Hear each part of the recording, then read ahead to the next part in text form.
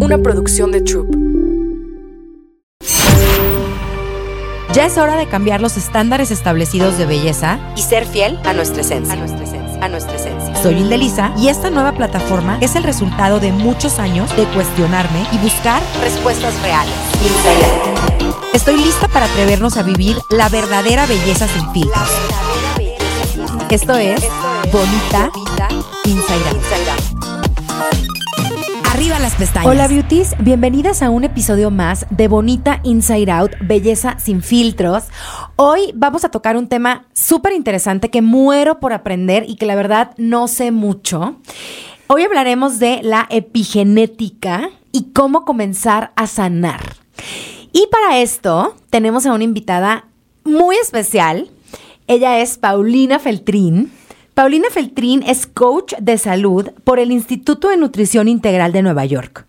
Cuenta con cursos como el de Medicina, Mente y Cuerpo por la Universidad de Harvard y el Instituto Benson Henry. Es co-host del podcast Aha Moments y creadora del programa Yo Sanador. Bienvenida, Paulina, ¿cómo estás? Feliz de estar contigo, Hilde, gracias. Por fin. Oye, primero que nada, y ya vámonos al grano, porque me urge aprender todo, ¿qué es la epigenética? La epigenética es la ciencia que me gusta llamarle de las posibilidades. Ok. Porque crecimos pensando que todo tiene que ver con nuestra genética. Entonces, si en nuestra familia corre alguna condición, estamos nada más como que esperando, entre comillas, a que eso se pueda manifestar. Por ejemplo, si en tu familia hay cáncer o hay diabetes, es estar como que esperando que te vaya a dar. O hipertensión, o diabetes, ¿no? Y generalmente es así, hay una predisposición genética. Pero la epigenética lo que dice es que los genes se prenden o se apagan. Entonces imagínate que tienes como la consola de aquí, nuestros amigos que nos están ayudando en la producción, y tú puedes prender, apagar, subir la intensidad, bajar la intensidad, y justamente esos serían nuestros genes. Y nosotros estaríamos en el control de mando.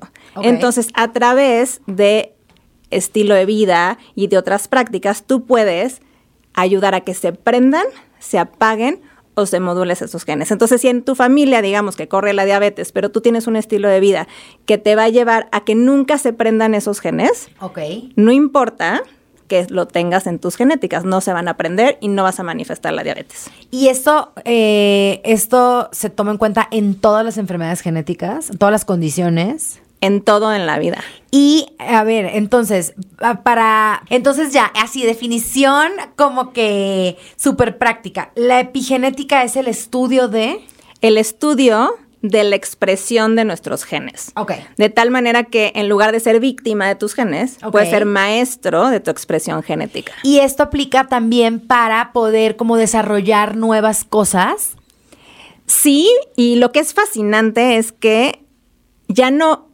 La primera vez que empezaron a estudiar todo esto, se dieron cuenta que pusieron en unos petri dishes, se llaman, que pusieron la misma célula madre, exactamente idéntica. Y lo que cambiaron fue el medio de cultivo.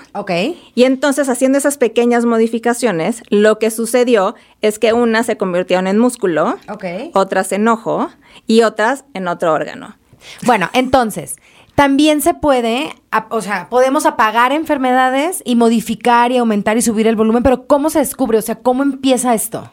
Es increíble porque cuando ya hacen toda la investigación del genoma humano, dijeron ya.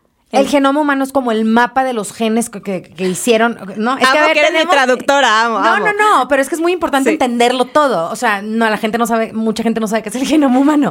El genoma humano es un mapa que hicieron los científicos como un mapa de absolutamente todos los genes que hay en el cuerpo humano, ¿no? Exacto. Y cuando descubren el genoma humano, dijeron ya. Si realmente lo que sucede es que todas las enfermedades están asociadas con un factor genético, entonces al momento de conocer el genoma, este mapa de los genes de las personas, va a ser la fórmula en que vamos a poder curarlo todo. Y se dieron cuenta que no era así. Que justamente es a través de la epigenética que estos genes se pueden prender, apagar o modular. Entonces, ahí nace este nuevo término. ¿Qué es? O sea, la epigenética, ¿qué es? ¿Es una ciencia? Es una ciencia. Ahí nace la epigenética. Nace a partir de que descubren que a partir de modularlos, prenderlos o apagarlos, no todo es una herencia genética. Tienes una predisposición. pero no es herencia. Ahora ya lo entiendo. Exacto. Ya está más claro. A ver, entonces, ¿tú cómo empiezas a involucrarte con todo esto? O sea, ¿cómo descubres la epigenética y cómo te conviertes en experta de este tema? Pues mira, y la verdad es que yo tuve una crisis de salud. Y la recuerdo muy bien porque me pasó al mismo tiempo que a ti. Entonces yo estaba en el hospital y 2018. Tenemos amigas en común, octubre de 2018. Lo me fue septiembre de 2018. Bueno, pero estabas por ahí. Y me acuerdo que tenemos amigas en común y yo te veía y decía, híjole, no sé qué le pasa, pero entiendo lo que está expresando de cómo te sientes cuando estás pasando por este tema de salud. Y a raíz de ahí yo decidí que no quería saber nada de lo que me habían diagnosticado porque yo iba a encontrar la forma de darle la vuelta. ¿Pero te puedo preguntar qué pasó? Sí. Me diagnosticaron con una condición autoinmune que se llama Crohn, que es del sistema digestivo. Pero para mí fue muy traumático porque estuve, como la mayoría de las personas que son diagnosticadas con una condición autoinmune, buscando respuestas, yendo con un doctor, con otro, hasta que terminé con una crisis en el hospital. Es síndrome de Crohn, ¿no? Sí. Es Crohn syndrome. Pero ¿cómo te lo descubrieron? ¿Qué pasó? ¿Qué sentías? Es súper incómodo hablar del tema y con mucho gusto lo hago. No, pero lo hago con mucho gusto porque de eso se trata. Tienes temas digestivos. Entonces, todo te cae mal. Yo no podía ir a un lugar sin saber dónde iba a haber un baño. Si iba a tomar un avión, no comía nada. Porque no sabes qué va a pasar y en un día puedes ir 16 veces al baño. Wow, pero gracias por compartirlo, porque seguramente alguien que nos está escuchando le esté pasando eso. Y no sepa qué onda. Entonces, tú vas al médico, vas al gastro. Voy al gastro, voy con uno, voy con otro, tengo diarreas, antibióticos, luego eres sensible a la lactosa, pero luego te vamos a dar otra medicina y otra medicina y otra medicina y nunca se me quitó. Hasta que termino con muchos otros síntomas y yo voy al hospital y digo, voy nada más por a ver que me chequen, pero ya para que ¿no? Me digan un estudio más completo. Y no salgo en 15 días. Porque empiezan a revisarme y me hacen un scan y descubren que sí, efectivamente tengo el colon extremadamente inflamado, pero descubren también que tengo una hepatomegalia, que quiere decir que el hígado crece de más. Y yo tenía 14 centímetros más de hígado. O sea, una cosa enorme. Y traía uveitis, que es un tema en los ojos, que es rarísimo, y normalmente te dan un ojo, pero a mí me dio en los dos, y tienes el riesgo de quedarte ciego si no logran controlarlo en tiempo. Eso estaba también ligado a el síndrome de Crohn. Sí. ¿Y se llama, perdón? Uveitis. Y eso es o sea, se empiezan a afectar los ojos por el síndrome de Crohn. Se empiezan a afectar por un tema inmunológico. Ya entendí, es que es una enfermedad autoinmune, claro. Y le puede pasar a muchísimas otras condiciones de salud. Entonces, cuando es uveitis es tan raro que yo me acuerdo que la primera vez llené un cuestionario de 4 hojas, frente y vuelta, de ¿qué has hecho? O sea, ¿has nadado en un río? ¿Pero qué comiste? Pero, o sea, todo tipo de preguntas que jamás te hubieras imaginado. Tengo una duda, ¿tenías implantes? No. Es que ahora con todo lo que hemos aprendido en Bonita Inside Out, se ha descubierto, no en todas las mujeres, pero en muchas personas que tienen implantes en las boobs, en las pompas, o inclusive una placa de fierro, o sea, cualquier objeto extraño dentro de tu cuerpo desata muchas veces las enfermedades autoinmunes. Por eso te lo pregunto. Sí, y la verdad estoy súper familiarizada con ese tema, pero no tenía implantes. Sin embargo, sí, como tú dices, es una de las cosas que tener como foco de alerta, particularmente las mujeres, ¿no? Exacto. Entonces, ya no sales del hospital y ¿qué pasa? O sea, ¿porque te están haciendo estudios o porque te pones mal? Me hacen estudios todos los días me decían algo distinto, algo malo, y fue súper complejo. Había más de 5 médicos tratando de ver qué era lo que tenía, porque obviamente eran muchos los órganos involucrados. Y desde ese momento yo me siento súper afortunada y por eso, aunque es incomodísimo hablar de Crohn, lo hablo con toda la apertura porque creo que necesitamos compartir estas historias donde más gente se puede sentir identificada, donde no te sientes solo, donde esta vulnerabilidad, en lugar de hacerte sentir débil, te da fortaleza. Y empiezas a generar comunidad. Y justo para eso existe este espacio y por eso estás aquí. Te agradezco mucho tu generosidad porque sé que no es fácil compartirlo, pero es bien importante porque al final lo que queremos es inspirar y que si alguien está pasando por esto, entienda y pueda tener la certeza de que te puedes tratar. Y con suerte que haya un final feliz, ¿no? Totalmente. Yo creo que lo más, para mí al menos, es este mensaje de tengo control. Exacto. Porque nos hemos acostumbrado a ceder todo el control al médico y no asumir ninguna responsabilidad. Entonces, todo depende de un fármaco y de cómo vas a responder a ese fármaco. Pero se nos olvida la epigenética y este tema de estilo de vida. Claro. Yo tengo en mí el gran poder de decidir qué voy a hacer con eso. Pero vamos a regresarnos poquito. Estás en el hospital 15 días, no sabes qué tienes y qué pasa. O sea, porque supongo que de ahí tú ya te enteraste que es epigenética y empiezas a...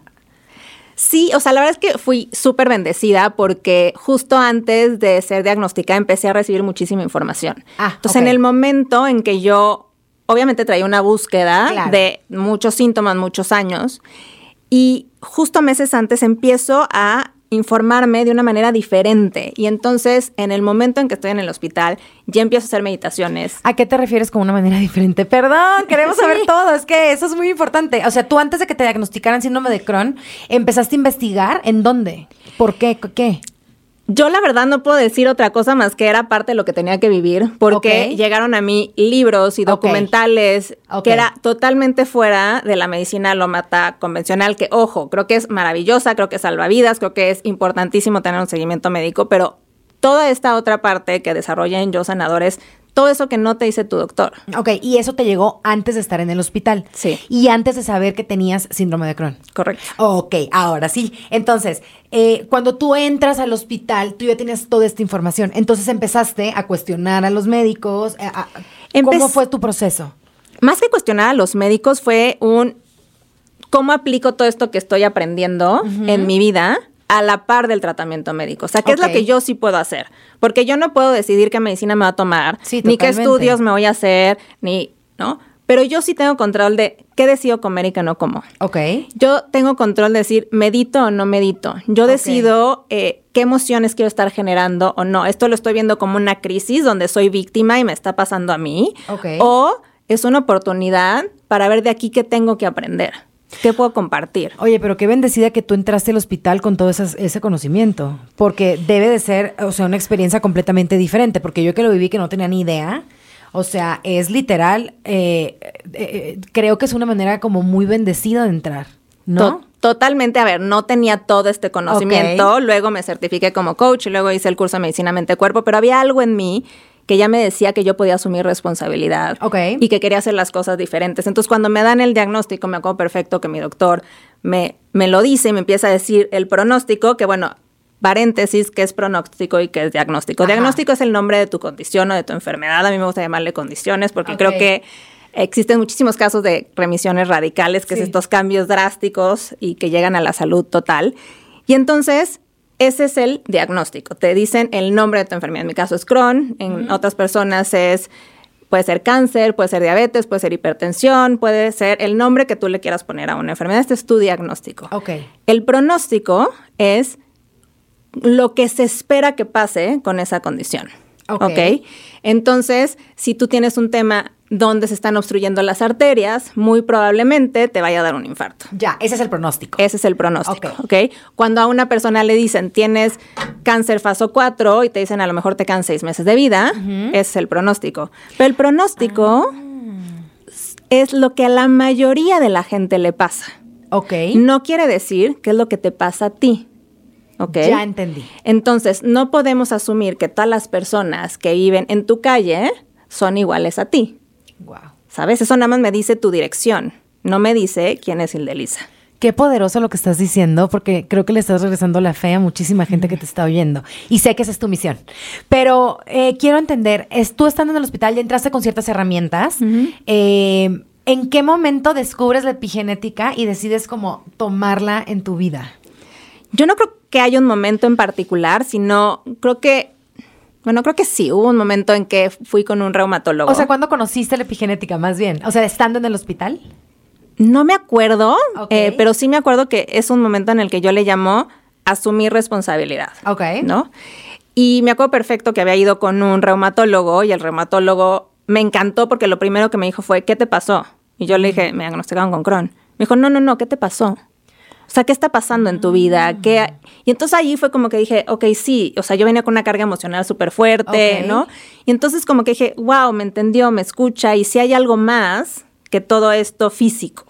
Tengo otra pregunta. Tú, previamente a tu diagnóstico, eso es importante, estabas pasando por un momento fuerte emocional. muchísimo estrés. Ok. Yo mucho le atribuyo al estrés. Yo creo que el estrés es... Sí. No, es que lo del estrés es muy real porque no hemos hablado de eso porque no tenía que ver con el tema, pero es importante. Paulina trabaja en comunicaciones y relaciones públicas, que es un trabajo muy estresante.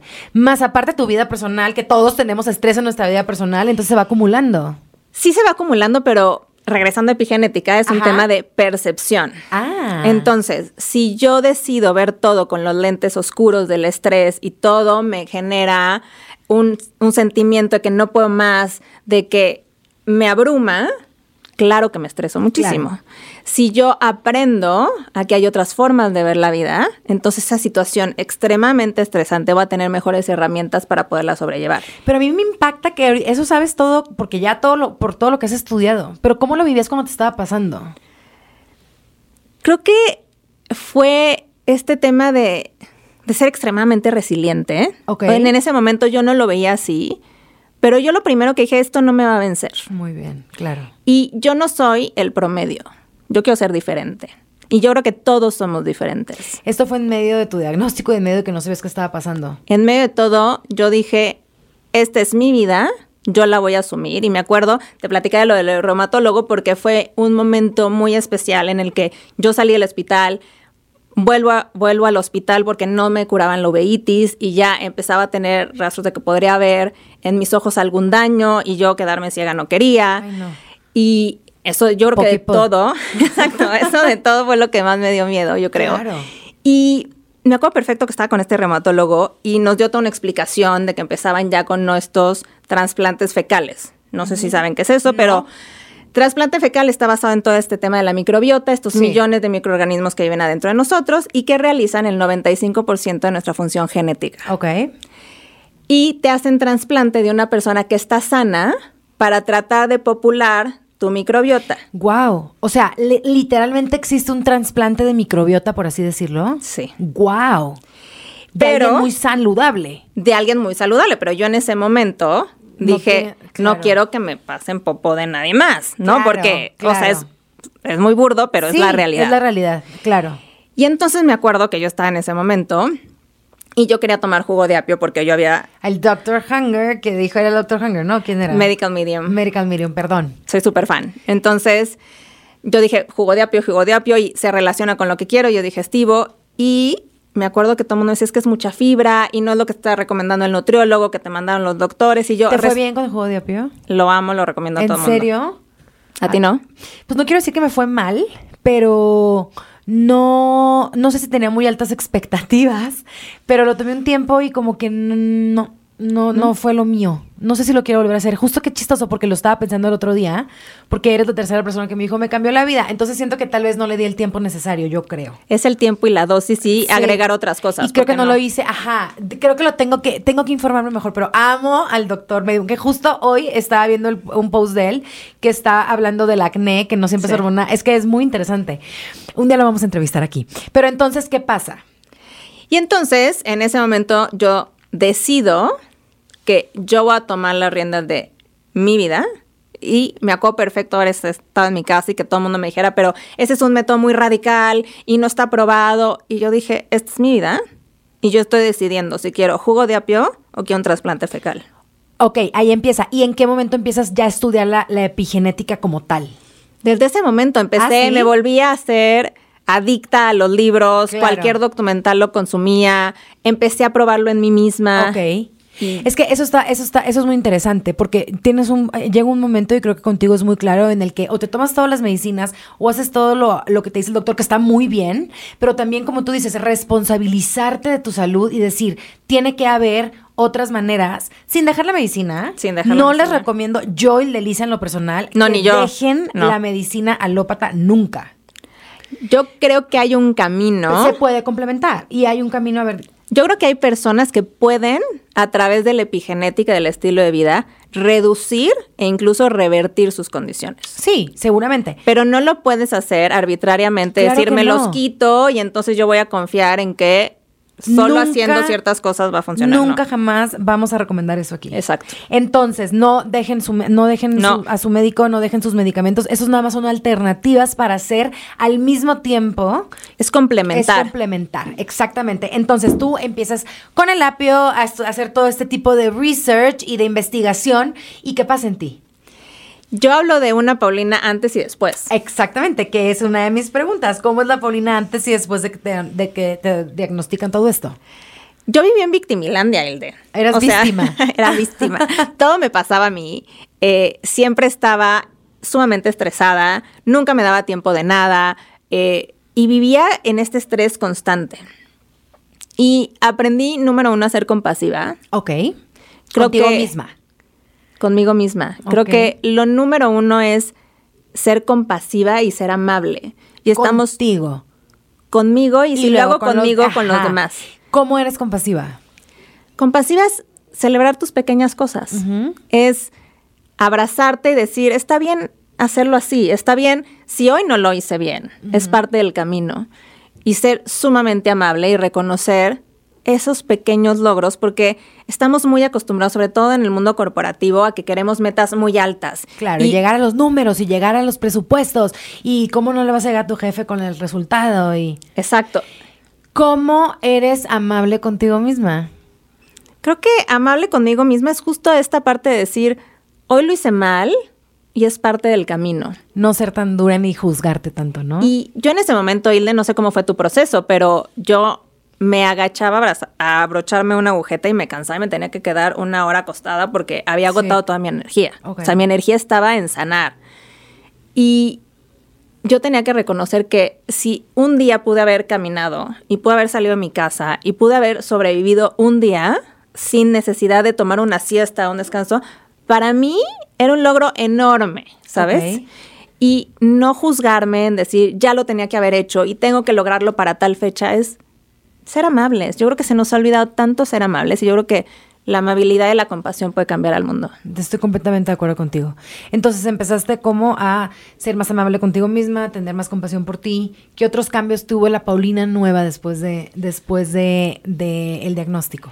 Creo que ser amable conmigo también es cuidar mi alimentación. Exactamente. Es cuidar mi sueño, es cuidar mis relaciones, uh-huh. Es darme el espacio para ser yo, ¿sabes? Para las mañanas no salir corriendo y sin desayunar, que si hay gente que no desayuna y es más tarde está bien, pero es mi ritmo, ¿sabes? Uh-huh. Y es donde empecé a ser amable conmigo y empezar a reconocer mis pequeños logros y poner atención en esas cosas que antes yo consideraba que no eran importantes. Ok.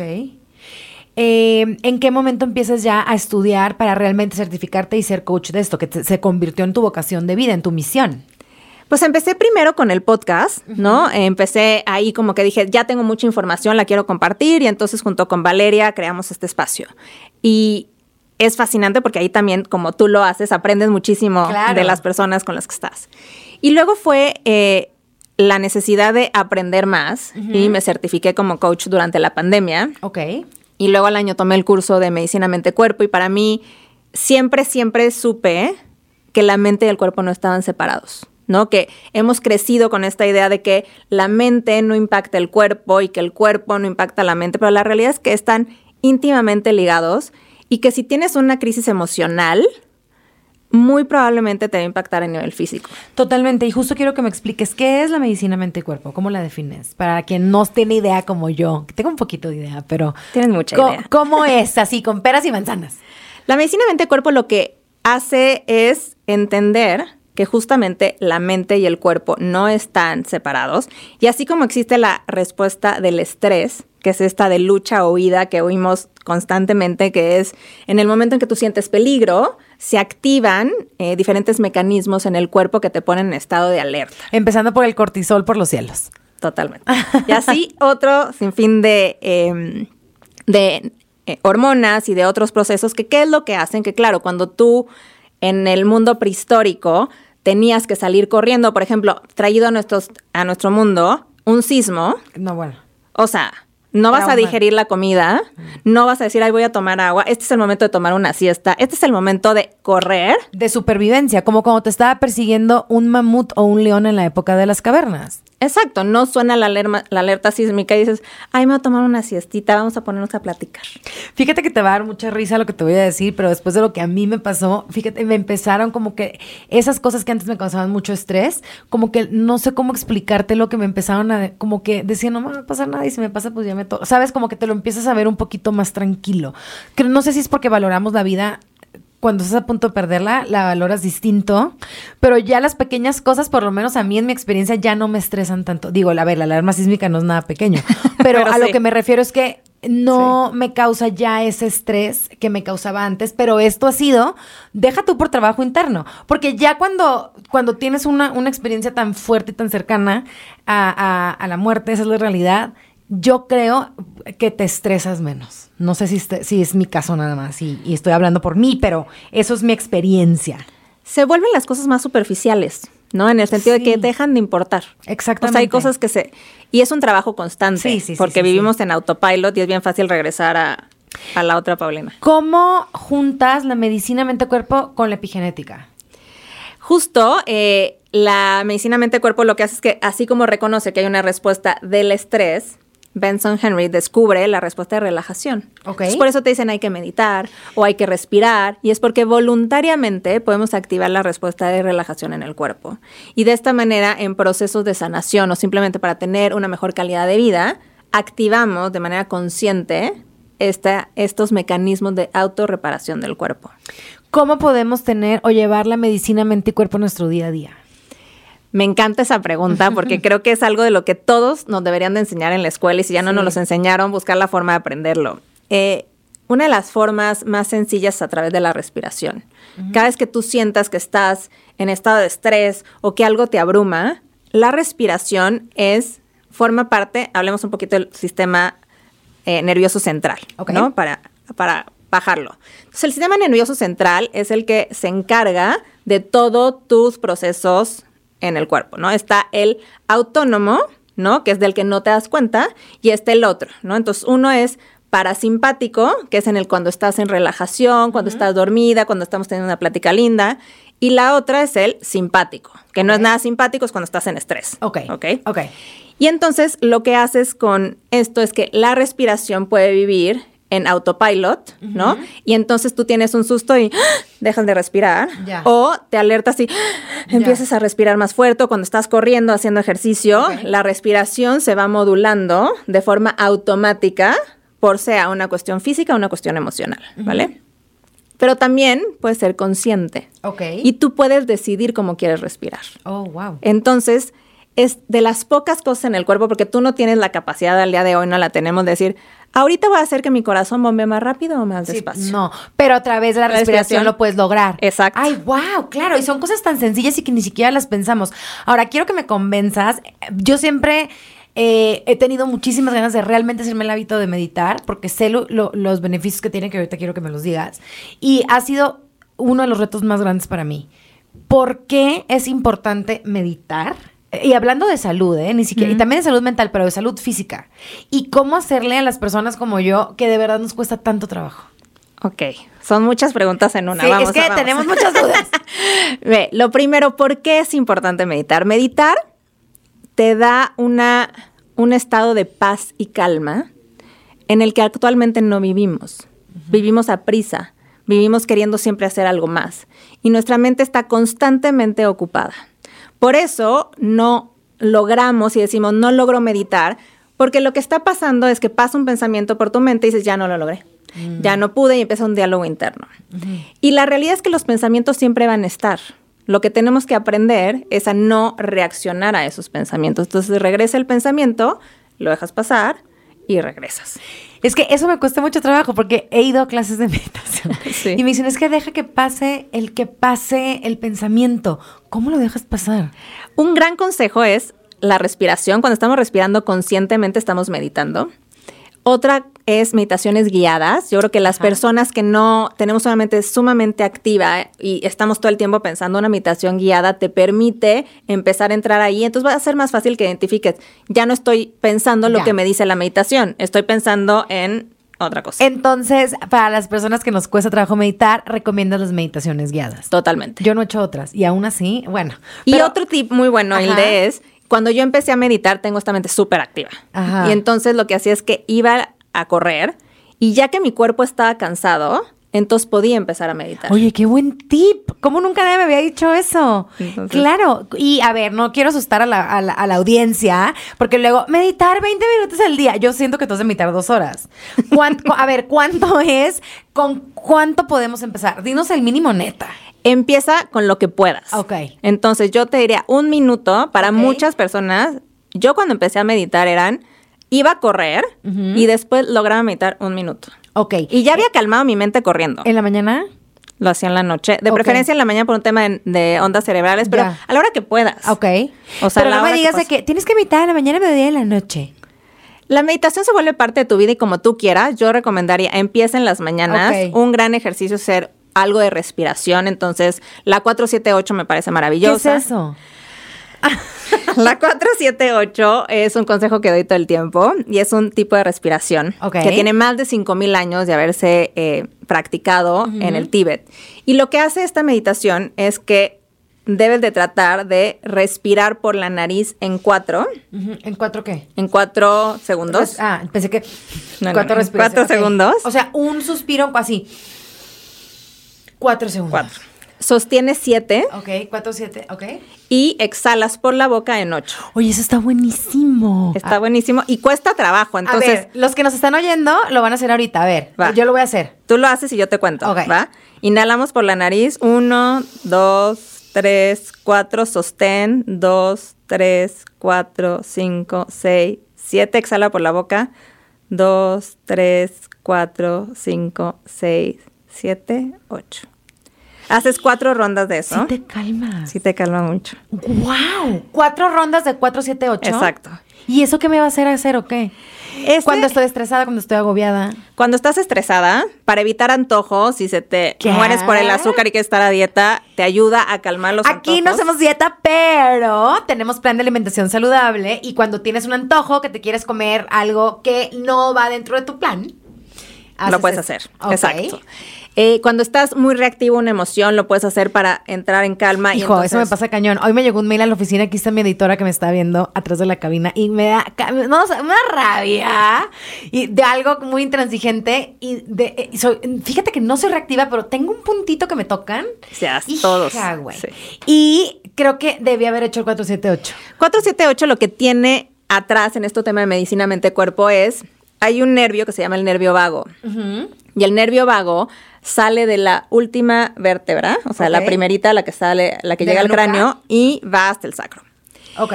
Y lo que hace el nervio vago se llama nervio vago porque vaga por todo el cuerpo. Ok. ¿Vale? Y entonces este nervio es el que se encarga de regular y de medir si estás estresado o estás relajado. Ok. Y entonces es el que le va a decir a tu tiroides cuántas hormonas tiene que producir, si tu intestino se va a contraer y te va a dar colitis, si todo lo que tenga que ver con tus órganos se regula a través del nervio vago, de la percepción que tenga de la realidad. ¿Cómo me encargo de que el nervio vago esté bien? Con la 4-7-8. ¿Y cuántas veces al día? Lo tienes que hacer 4 respiraciones, por lo menos, un ciclo de 4, no más de 7. Ok. Y lo bonito de esto es que ves cambios impresionantes y es como ir al gimnasio para el nervio vago. ¿Qué cambios? Eres mucho más resiliente. Esto que dices... ¿Cambios emocionales estás hablando? Cambios emocionales y cambios físicos. Claro, porque es mente y cuerpo. Es mente y cuerpo. Entonces hay gente que conozco que a través de la 4... El punto con la medicina mente-cuerpo es que no es una píldora mágica. O sea, no respiré ahorita, sí se me fue el antojo, pero no tuve más tono vagal. Es como ir al gimnasio una vez y no regresas con cuadritos. Hay que hacer un músculo. Entonces se hace 4 respiraciones, 4-7-8 al día. Al día. Y luego también recomiendas, además, meditar aunque sea 1 minuto. Y esta respiración es un tipo de meditación. ¿No? Entonces puedes empezar a hacer esto 4 ciclos, 4-7-8, 4-7-8, 4 veces. Y entonces es la primera vez y empiezas a entrenar a este músculo del nervio vago. Y las personas que son más saludables son las que tienen mejor tono vagal. Se puede notar si has estado sumamente estresada. Uno de los síntomas de que te está debilitando el nervio vago es también, estás como ronquita. ¿Sabes? Ya ves cuando estás muy cansada que de repente dices, tengo muy rasposa la nariz, la garganta, o después de una borrachera es porque también se te bajan las defensas. Entonces, tener buen tono vagal es de las grandes prácticas que podemos hacer en mente. A mí una vez me estaban haciendo un estudio y nunca me había desmayado en mi vida y me dio reacción vagal. ¿Es eso? Uh-huh. ¿Qué me pasó? O sea, digo, sí me acuerdo lo que me pasó, casi me dio el patatús y casi me desmayé. O sea, nunca en mi vida me había desmayado. Bueno, sí, una vez, cuando me tronó la tripa. Pero después, eso no me acuerdo. Pero después, o sea, me desmayé y perdí el conocimiento. Pero es diferente, me dio reacción vagal y era por eso, porque estaba muy estresada. No estoy al 100% al día de qué es la respuesta vagal, pero sí te puedo decir que entrenar el nervio vago está asociado con mayor resiliencia, mayor salud, a un tema físico y emocional. Cuando tú tienes un buen tono vagal, tus órganos funcionan mucho más tiempo en el estado de restauración y reparación. ¿Y eso se logra con las respiraciones 4-7-8? Sí. No manches. Pero es constante. O sea, para que tú veas cambios, tienes que hacerlo diario por lo menos un mes. Está bien. 4 veces. Sí. Ahora, regresando un poquito a la epigenética, ¿cómo empiezas tú a estudiarla y qué empiezas a revertir? O sea, ¿y cómo la gente que nos está oyendo? Yo entiendo que esto es nada más una probadita y tienen que ponerse a estudiar y tomar tus cursos y demás, pero ¿cómo es que empiezas a pagar como las condiciones o lo que hablábamos en un principio? Lo primero que hice fue alimentación. Todo empieza con la alimentación. En mi caso, sí. Yo creo que a veces tienes que empezar con una terapia, ¿no? Si tienes un tema mal de salud mental. Pero como el cuerpo y la mente no están separados, tomemos, por ejemplo, la ansiedad. El 80% de la serotonina se produce en el intestino. Que es un neurotransmisor o una hormona de la felicidad. Es el segundo cerebro del intestino. Exacto. Entonces, imagínate cuántas terapias vas a necesitar si no estás produciendo serotonina en tu intestino. Claro. O te pueden dar a lo mejor un chocho que no tiene nada de malo, o sea, hay quien decide hacerlo, pero puedes lograrlo sin necesidad de medicamentos. Sin necesidad de medicamento, o ayudar que ese medicamento funcione mejor. Claro, no tienes que dejarlo. Entonces, y probablemente después lo tengas que dejar. O sea, yo tengo pacientes que sin decirles, deja tus medicamentos, han bajado la ansiedad y sus dosis está mínimas. En el mínimo. Ay, qué y cool. Sin yo decirles nada, ellos han ido manejando con su terapeuta y lo han logrado a través de alimentación, de prácticas de medicina mente-cuerpo. Entonces, para mí me parece maravilloso porque no es que vas a ir solo con un health coach. No.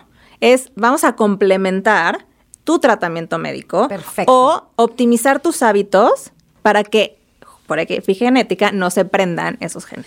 Y hablábamos de que el estrés, tú crees, en tu opinión, es el detonante de casi todas las enfermedades, ¿no? El estrés, la tristeza, las emociones. El estrés, hay 3 tipos de estrés. Hay el estrés físico, que es te caes, te pegas algo, es un estrés físico en tu cuerpo. Hay un estrés químico, ¿no? Lo que estabas hablando de los implantes, metiste químicos a tu cuerpo. Un objeto extraño. O un virus, una bacteria. Es un estrés químico. Y hay el estrés emocional mental, ¿no? Este estrés que realmente es por una pérdida amorosa, por un estrés financiero, por you name it. Claro. Y pueden ser los 3 al mismo tiempo. Pueden ser los 3 al mismo tiempo. O dos. Hijo. Vamos a poner orden para que las personas que nos estén oyendo, que seguramente les está como que resonando todo lo que estamos diciendo, ¿por dónde empezamos? ¿Cómo podemos tener una liberación emocional? ¿Y cómo podemos empezar una sanación que incluya mente, cuerpo y alma? Yo te diría que lo primero es reconocer qué te está causando mayor incomodidad. ¿Es tu parte emocional? ¿Es tu parte de estrés físico? O sea, lo que no puedes es dormir, entonces tienes que mejorar tu higiene del sueño, pero está relacionado a que eres extremadamente workaholic, o está relacionado a que tienes una pérdida emocional, o es que no estás digeriendo bien la comida y te duermes con el estómago inflamado. Y si yo, por ejemplo, no sé decirte qué es lo que tengo, entonces voy contigo y me das una terapia y me ayudas a descubrir cuál es mi estrés. Exacto. Y vamos a ir de a poquito, pero yo te decía, una de las cosas que todos podemos hacer, ¿no? Además de este tema de integrar prácticas de medicina mente-cuerpo, yo creo que la alimentación es básica, ¿no? La alimentación para mí es tu medicina o es tu veneno. Exacto. Yo creo. Lo aprendí a punta de trancazos y hice un cambio radical hace 4 años. Pero para mí, en lo específico, ha sido, tú dices que para ti también, cada organismo es distinto, ¿no? Yo creo que todos, absolutamente todos, se van a beneficiar de una mejor alimentación. Y a ver, dinos en tu opinión, ¿qué es una buena alimentación? Lo más cerca de la naturaleza. Exacto. Estamos acostumbrados a comer comida que no es comida. Entonces, entre más cerca de la naturaleza, menos procesado, y tampoco te pongas demasiadas exigencias. Cuando pasas por un tema de salud crítico, sí, tienes que ser radical y tienes que ser muy extremo para ver cambios importantes. Pero si no, ¿cuál es tu segunda mejor opción? Claro. Y entonces, ok, me voy a tomar un jugo, pero es mejor un jugo procesado de forma natural que uno que estoy comprando enlatado. O una fruta. Exacto. Y no le quitas la fibra y te la comes. Exacto. Okay. Pero si no te da tiempo, no quieres la fruta, entonces tu jugo es la segunda mejor opción. Nada más que cuiden el pico de la glucosa. Exacto. Es que te digo, y creo que nos identificamos mucho porque pues después de un un problema severo de salud, un tema severo de salud, pues ya haces cambios, ¿no? Yo te puedo compartir, en mi caso específico, sí fue un cambio muy radical. Pero yo, en mi caso, no quiere decir que sí tengan que hacerlo todos. Como yo tuve un tema en el intestino y me explicaba el doctor que mi doctora, mi nutrióloga clínica, que mi intestino tenía que aprender otra vez a absorber. Entonces, los endulzantes artificiales y los colorantes artificiales inhiben la buena absorción. Entonces, me llamó mucho la atención que me dijo... Hildelisa, aquí no hay nada prohibido. De hecho, venía de muchos años de tener una alimentación muy restrictiva donde comía muy pocas cosas, en lugar de decir no comía ciertas cosas, más bien me alimentaba en muy pocas cosas. Me dijo, ahora es necesario que comas absolutamente de todo, pero las únicas 2 cosas que vas a sacar de tu vida por completo, ojalá lo logres, son los endulzantes artificiales y los colorantes. Y sí lo hice, o sea, hace 4 años que no me como un paquetito de endulzante, literal. O sea, en eso sí fui súper estricta. Y los colorantes, tipo rojo el 40, amarillo caso, bla, bla, bla, el azul, ya sabes, en lo posible, porque seguramente hay veces que me los como en algo y no sé, porque todo tiene. Todo tiene. Hasta la salsa botanera tiene rojo al 40 y amarillo caso, o sea, está cañón. Entonces, mientras yo lo pueda controlar... sí lo hago, seguramente me debe haber comido un color por ahí que no sé. Lo que sí te puedo decir es que no me he enfermado desde hace 4 años, nunca de gripa, no me ha dado gripa, no me ha dado influenza y no me dio COVID. Sí estoy vacunada. Y yo estoy convencida que es por la alimentación, por los químicos y comida procesada que saqué de mi vida. Fue por la alimentación, lo menos procesada y más natural posible, que no estoy consumiendo químicos, ni colorantes, ni conservadores, ni endulzantes artificiales, y la suplementación, que estoy muy bien suplementada, con un médico funcional que me da los suplementos que necesito. Entonces, no sé, cada quien habla su experiencia. La mía es, de verdad, mi sistema inmune está más fuerte que nunca. No, afortunadamente no me he enfermado. Totalmente, y es que la naturaleza viene cargada de muchísimas cosas que si tú ves en algún empaque que dice adicionado con, corre, porque quiere decir que es tan pobre el alimento que le tuvieron que añadir. Como el pan blanco de ese del paquete. Exacto. Lo adicionan o el cereal, cosas que tu cuerpo no necesita y no procesa porque no sabe qué es. Y porque no lo trae el alimento. Exacto. En cambio, si tú piensas hablando de picos de glucosa, si tú te comes una fruta, la fruta viene no solo el azúcar por separado. No, tiene fibra. Tiene fibra, pero también tiene vitaminas, tiene minerales, tiene agua. Y no es un alimento completo.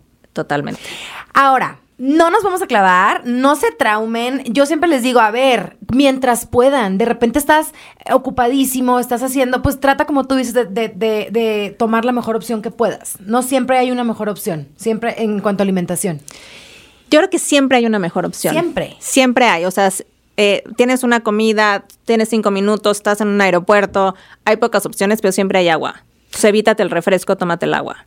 Y esa es una mejor opción. Yo soy la persona que también, no tienen que ser, pero en los aeropuertos viajo mucho por trabajo y yo soy la que lleva lunch siempre. O sea, a mí no me va a dar hambre en el aeropuerto ni en el avión. Y no me voy a comer unas donitas. Sí, creo que es mucho también como quitarse estas... Claro. ¿no? Y que si un día te comes las donitas no pasa nada tampoco. O sea, nunca hay que siempre y cuando no tengas una condición de salud. Claro. Si tienes una condición de salud... Si tienes diabetes, por favor, no te comas las donitas. Y cualquier condición, revisa tu alimentación y para ver cambios importantes hay que ser radical. Entonces, sí, hay que ser radical. Entonces, la alimentación es el número 1. ¿Cuáles son los otros? Uno muy importante es aprender a manejar el estrés, ¿no? Que entiendas qué está pasando en tu cuerpo y cómo puedes activar esta respuesta de relajación. Que ya nos enseñaste 478. 478, así es. Un paso súper importante, estabas hablando de emociones, ¿no? Y creo que tenemos que aprender a tener un mejor lenguaje emocional y lo primero para esta liberación emocional es permitirnos sentir. No nos estamos permitiendo sentir. Entonces, catalogamos de negativas las emociones cuando todas las emociones tienen un propósito, y creo que en el momento en que las asumimos, las reconocemos, y emociones con las que no estamos tan contentos o que no nos dan tanta paz porque son de alta o de baja vibración, podemos decir, ok, hola, te conozco, ya sé que estás aquí, ya hemos convivido antes y está bien. Estamos hablando de la tristeza, de la frustración, de la culpa, del enojo. Del enojo. Se oye muy bonito, pero sí hay que hacer un esfuerzo. Si algo te súper encabrona, pues haces el 478. Y también hay otra cosa súper importante en esto, Hilde, no tenemos vocabulario emocional. Okay. Entonces vivimos con 5 emociones. Vivimos con estoy alegre, estoy enojado, estoy triste, y cuando tratamos de empezarle a buscar, no tenemos, ya a lo mejor no estás enojado, estás frustrado, o estás ansioso, o estás con una serie de un abanico de emociones que no estamos permitiendo a nosotros ni siquiera identificarlas. ¿Y dónde aprendo ese lenguaje? Ese lenguaje sí es bien importante que literal vayamos a un diccionario y cuando sentimos algo, empezar a buscarlo. O sea, decir, ok, si es frustración o es otro, y nos vamos a dar cuenta que nuestro lenguaje de emociones es muy pobre. Y en el momento en que digo, ok, no, o sea, sí siento algo, pero no es ansiedad, ¿qué otra cosa puede ser? ¿No? Y empezar a indagar y ser curiosos de qué siento. Y una vez que lo sientes, permitirte sentirlo y luego darte oportunidad de ponerle un límite a esa emoción. O sea, tampoco se vale tirarte al drama y decir, no, justificarme, no. O sea, hay que sentir las emociones cuando se tienen que sentir. Porque lo que pasa también es que luego tenemos que liberar demasiado porque no nos permitimos sentirlos, porque había que ser buena onda, porque no queríamos evitar el conflicto y no queríamos tener esa plática difícil. Y entonces vamos acumulando y entonces de repente cuando destapas, son muchísimas emociones que se tienen que liberar. Pero si las hubiéramos sentido en ese momento, es como cuando truenas con alguien, ¿no? Ese es el momento de llorar. Claro. No se vale estar llorando un año después. Sí, no. Ahora, ahí es donde les recomendamos ir a terapia.